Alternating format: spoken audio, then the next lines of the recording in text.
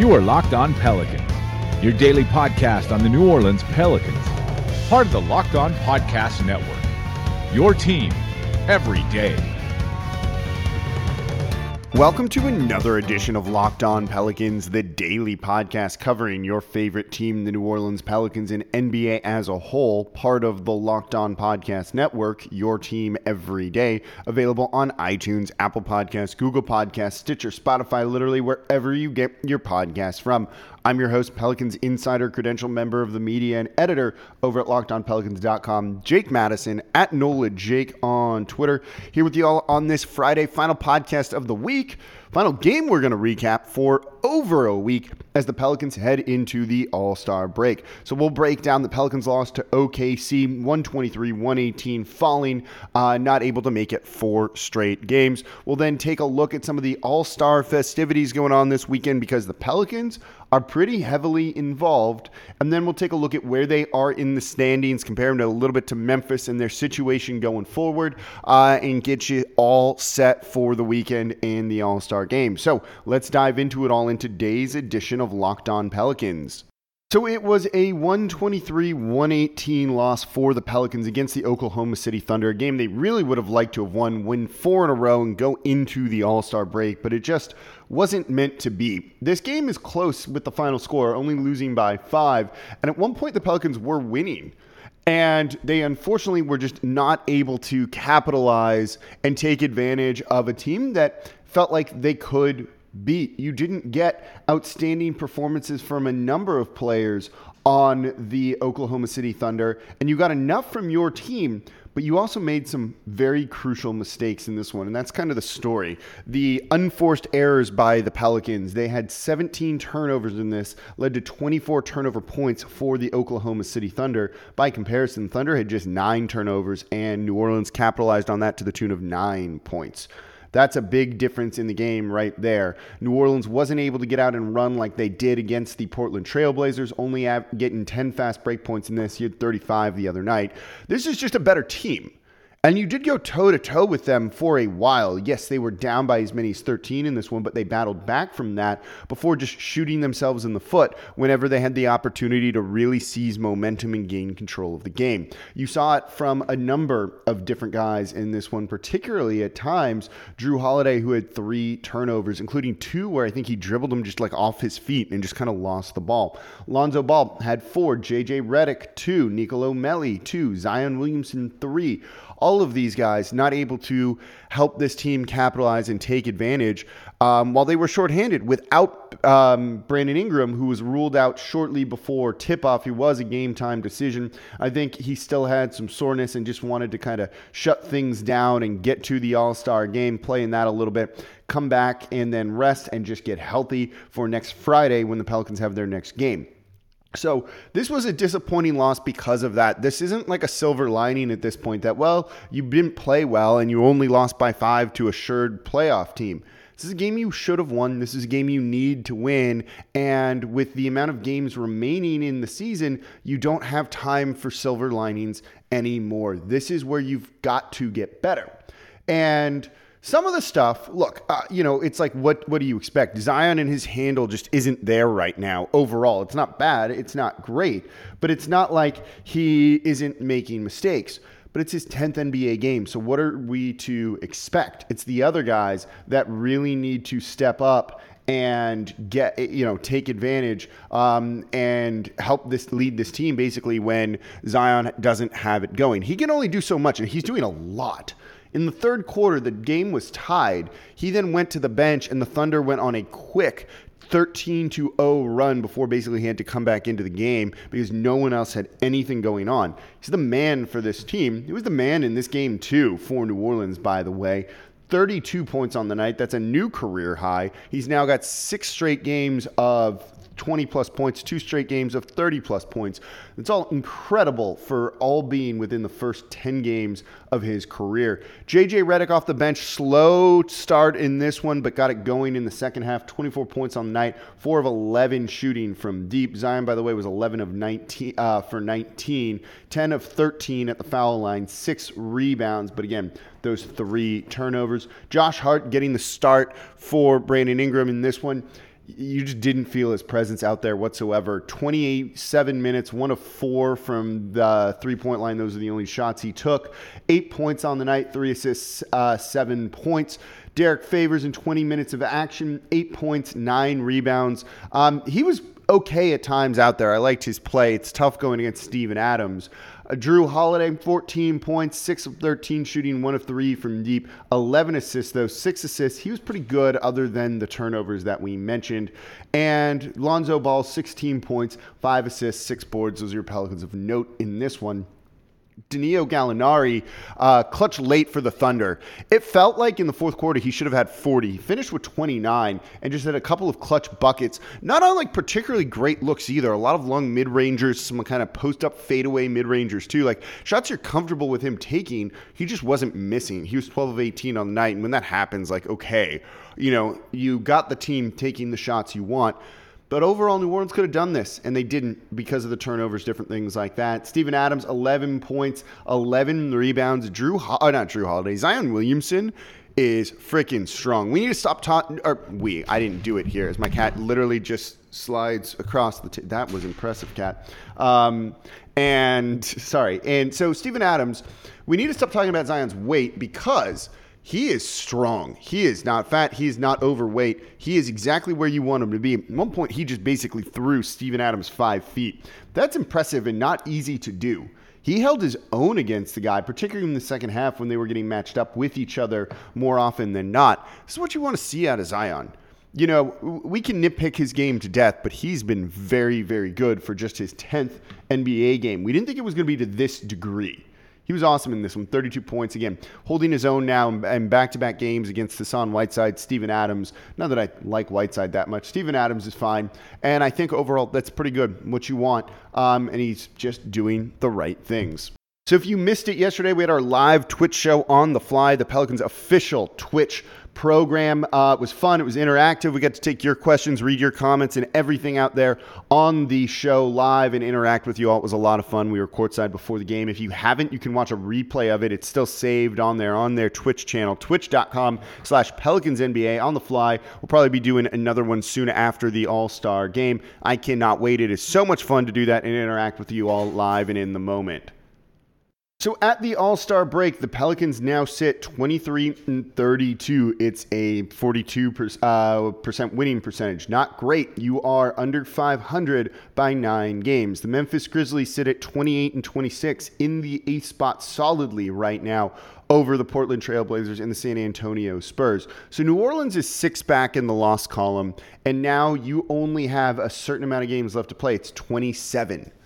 That is a lot of ground to make up over 27 games. You all tweeted at me, point out the schedule that the Memphis Grizzlies have coming up. I don't think it matters necessarily. The other thing is, I don't want to be predicting games more than like 5 out on how things might go. Yes, you have one of the tougher schedules for them, the Memphis Grizzlies, number 1 remaining. They're a good team, you all. Like they're 28-26. They are very, very good. Yes, they've beaten some bad teams, but that's what you should do. But they also hold their own enough against some of these good teams too. The big thing though is they're better at beating bad teams than the Pelicans are at beating bad teams, and that is important too, because win profiles and loss profiles that everyone points to at those 538 rankings, which don't mean anything to me, those basically go, okay, they'll beat these teams, they will lose to these teams because in theory they're better than this one. Stuff doesn't add up in real life, and it's just not how it works. So pointing to the Grizzlies in their schedule is, I think, not quite a fool's errand on this, but I don't think it means as much as some people might think. If a team's good, the team's good, and they're going to win some of those games. And there's only so much ground you can make up over 27 games. If Memphis goes 14-13, the Pelicans need to go 21-6. Think about that one for a second. Memphis plays 500. New Orleans needs to go 21-6. Now, the schedules will play a factor, and New Orleans should be getting more wins than Memphis over this time. The question is, can you get enough over 27 games? And I'm not sure that they necessarily can, and that's kind of the problem with the hole they put themselves early on in the year. If you had 40 games, I might feel good about this, but 27, I'm a little less confident in their ability to make the playoffs. You also have the Portland Trailblazers, who do have Damian Lillard out injured right now, and it remains to be seen how serious that's going to be. They have the 25th easiest schedule, the 6th easiest schedule in the league remaining. So it's a pretty similar winning percentage to New Orleans. That doesn't make me necessarily confident either, because that team can beat you and get ahead. The San Antonio Spurs, they've got the 10th easiest schedule over the remaining couple of games that they have. They have, let me see, how many? 28 games. And they're ahead of the Pelicans by a game in the loss column. It's a big deal. You're just kind of running out of time. And so I think we got to be careful about projecting the Pelicans in the playoffs or looking at any of these things. If I had to give it a number, it's maybe 30%, which is good, all things considered. And at the very least, these are meaningful games down the stretch for Zion and the rest of this team, the rest of these young guys. I think that is valuable. You're not just going to go out, it's not going to matter, so do whatever. You're going to have to go out and you actually need to play and you need to execute. All of it matters. And there's a bit more pressure on there, which I like. And we'll see if these guys rise up to the challenge, and it seems like they are. So at the very least, it's going to be an entertaining close to the season, even if they fall short, which is my guess. But if we're still talking playoffs and them having a chance with 3 games remaining in the regular season, that's awesome. We haven't been feeling like that for a couple of years now. And even then, it was only really 1 year where the Pelicans did make the playoffs. So that's a pretty great situation to be in, especially when you consider where they were a year ago. Where they were a year ago was a super awkward All-Star game with Anthony Davis playing in a Pelicans uniform after publicly demanding a trade. So in the next segment, let's look at the All-Star game coming up, because it's got a different feel for New Orleans this year. So don't forget, subscribe to Locked On Pelicans. We will be here with you all next week, even though there aren't games until Friday. So we'll keep you up to date on everything going on and maybe have a guest or two. It should be kind of a fun week where we can take a break from recapping games and really dive into this team a little bit more. So subscribe wherever you get your podcast from, here Monday through Friday for you all. The only Pelicans podcast coming to you that regularly and telling you everything you want to know about the team. So subscribe wherever you get your podcast from. So NBA All-Star Weekend is upon us in Chicago this year, where it looks like it's going to be really, really cold. Probably means the Bulls aren't going to get any of these good free agents when they realize it's -20 there, which is going to be a thing. And all the Pelicans who are participating in All-Star Weekend, I saw were getting on a plane after the game. And there's a number of these guys, and a couple of them are going to be playing in the Rising Stars game, which is a lot of fun and a game I actually really like. I've been to that every year we've had the All-Star game here in New Orleans. That's like one not to be missed. Tickets are cheap, and guys just have fun in that one, and you get to see some ridiculous scoring. I don't know, much else that you would want. So I think it's going to be a lot of fun to watch these guys in there. I'm going to be paying attention tomorrow, even though it's Valentine's Day. We have a new addition as well to the Rising Stars game. It's Team USA versus the World, and DeAndre Ayton is out for the World team, so they added Nicolo Melli to the roster. I know Jackson Hayes really wanted to be in this, but he counts for Team USA, and there's just no roster openings there. He was upset, let's call it, over that. We don't need to get much more into the things that he said, and then deleted, and then apologized for. It's totally okay. So it's going to be a lot of fun. So you've got 3 Pelicans playing in this. Also is Zion Williamson on Team USA, and Nickeil Alexander-Walker, who's Canadian and is going to be playing for the World team. So you rooting for Zion or you rooting for Nickeil and Melli? Melli is interesting because he's a 29-year-old rookie. This game usually features rookies and sophomores, so he counts, but not usually like the age range that you think. I think the average age is 22 years old in this one. He's 29. There are 7 guys in this game who cannot legally purchase alcohol. So I think after the game, it's going to be Melli buying the beers for Nickeil and Zion, since they can't do it. So it's still very cool to see New Orleans in there and have a big presence at All-Star Weekend. So pay attention to that one, because it's going to be a lot of fun to watch. And we'll get to see Zion do some ridiculous dunks. They will give him space and just let him him do that. And then usually in this game, you get two guys that just start to duel, getting the ball on each possession for their respective team and just making and taking ridiculous shots. Nickeil Alexander-Walker definitely fits into the mold of a guy that could do that. So it's going to be a lot of fun to watch them play. In the All-Star game on Sunday night, you've got Brandon Ingram, who's going to be playing, who I cannot wait to watch. He's going to be playing for Team Giannis. And it was funny because when they did the All-Star draft and he selected him, he kind of said Kevin Durant first, and then was like, oh, Brandon Ingram, because there's so many shades of Durant's game in Ingram. Ingram didn't play in the game, last night, which I think is okay, and I think it'll be a really good look for New Orleans to have him get into the game on Sunday. He's probably going to be fine then, feeling no more pain, and he's also, I don't think, going to play an absolute ton in it, but making an appearance is pretty cool. It'll just be nice to see an all-star from New Orleans that's wearing the jersey that is excited about playing for the Pelicans and being in New Orleans. Brandon Ingram certainly seems like he is very, very happy here, and it's also nice knowing that he's going to be locked in, and we're not worried about anything with him for the foreseeable future.